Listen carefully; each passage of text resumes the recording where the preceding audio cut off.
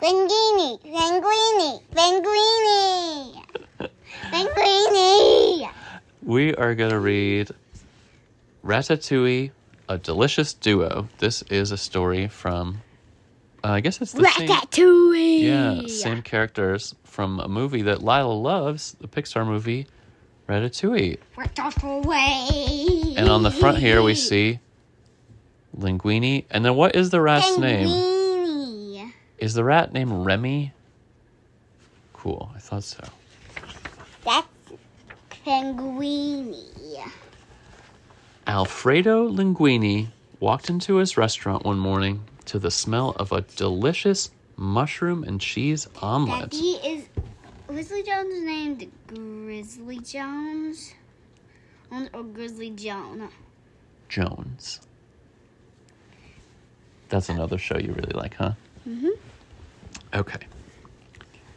He entered the kitchen to find his friend Remy cooking up a wonderful breakfast for the two of them. What a great surprise. This looks really good, Linguini said. As they ate, Remy noticed his friend was quieter than usual. This surprise reminded me that today is Colette's birthday, Linguini said with a sigh. What? Then we should whisper in this book. Just talk as loud as me. If they whisper, we should whisper?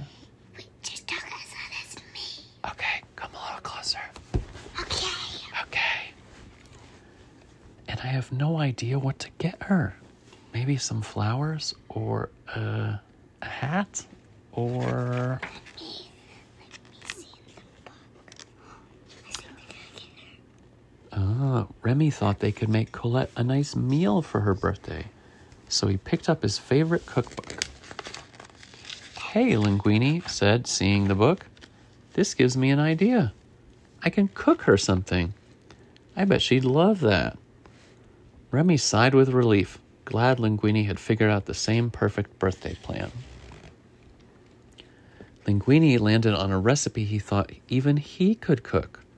Scoglio, a seafood pasta. Remy nodded and began running around the kitchen, collecting the ingredients they'd need.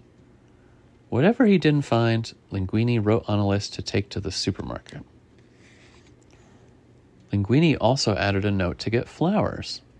Remy thought that idea was pretty good, too. Once Linguini had the final list, he headed for the door. Thanks for your help, little chef. Remy jumped up on his ladder, ready to join Linguini. I really appreciate all your help, Linguini said. But since this is a special gift from me to Colette, I think, I want to do this on my own. But when he got to the supermarket, there were 10 ingredients needed just for the pasta sauce. Linguini headed down the closest aisle and saw pre-made jars of pasta sauce. He knew Remy would never approve, but with so little time, he decided to grab a sauce and move on. Next on the list were some vegetables. The cookbook instruction had listed detailed steps for chopping and dicing and spiralizing, so he was happy to find a freezer full of pre-cut veggies. I don't know if Remy's gonna like this. After the supermarket, Linguini headed for the fish market and flower stand by the river. The list said to buy fresh fish, a lobster, like mussels, scallops, or shrimp. But Linguini spotted a sign advertising live lobsters. That's as fresh as a fish can get, Linguini thought. He bought the largest lobster at the fish market, quickly grabbed a bouquet of flowers, and was on his way. When Linguini returned to the restaurant, Remy was shocked to see he'd hardly followed the list at all. But Remy knew that a good chef could make a great meal out of any ingredients, so he hopped up on the counter and began to revise the dinner plan. Whoa, what are you doing? Linguini asked. I've got it from here. Why don't you sit down and relax? Half an hour into cooking, Linguini was a little surprised everything was going so smoothly. Until he turned around to see Remy testing the sauce. Little chef, Linguini exclaimed. I know you're just trying to help, but I really want to do this by myself. You know, I just want to try. Remy understood. Linguini was trying to do something from the heart, and Remy wanted to let his friend do just that. Uh-oh. With Remy gone, Linguini tried his best to pay extra close attention to what he was doing, but things quickly fell apart. Just when Linguini thought the situation couldn't get any worse, the sauce exploded all over the kitchen. Linguini sank to the floor and called for his friend. Little chef! Remy ran into the kitchen and sat down next to Linguini. I'm sorry, pal, Linguini said. I wanted this gift to be from me to her, but I think we'll create something even more special together. Would you help me finish cooking? Colette deserves a great meal on her birthday, and I know with your help I can make one. Remy got up and began running around the kitchen. Then he started flipping through the cookbook, searching for a different recipe. Eventually, Remy found something they could make together, using what Linguini had left from the store and what Remy had in the restaurant. Remy hopped on Linguini's head to get to work.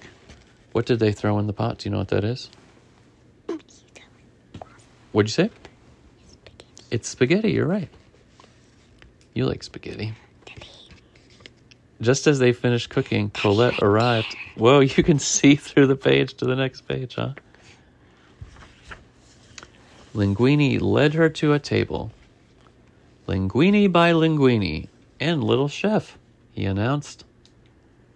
This food smells amazing, she exclaimed, smiling. How did you know this was my favorite pasta? And flowers, too?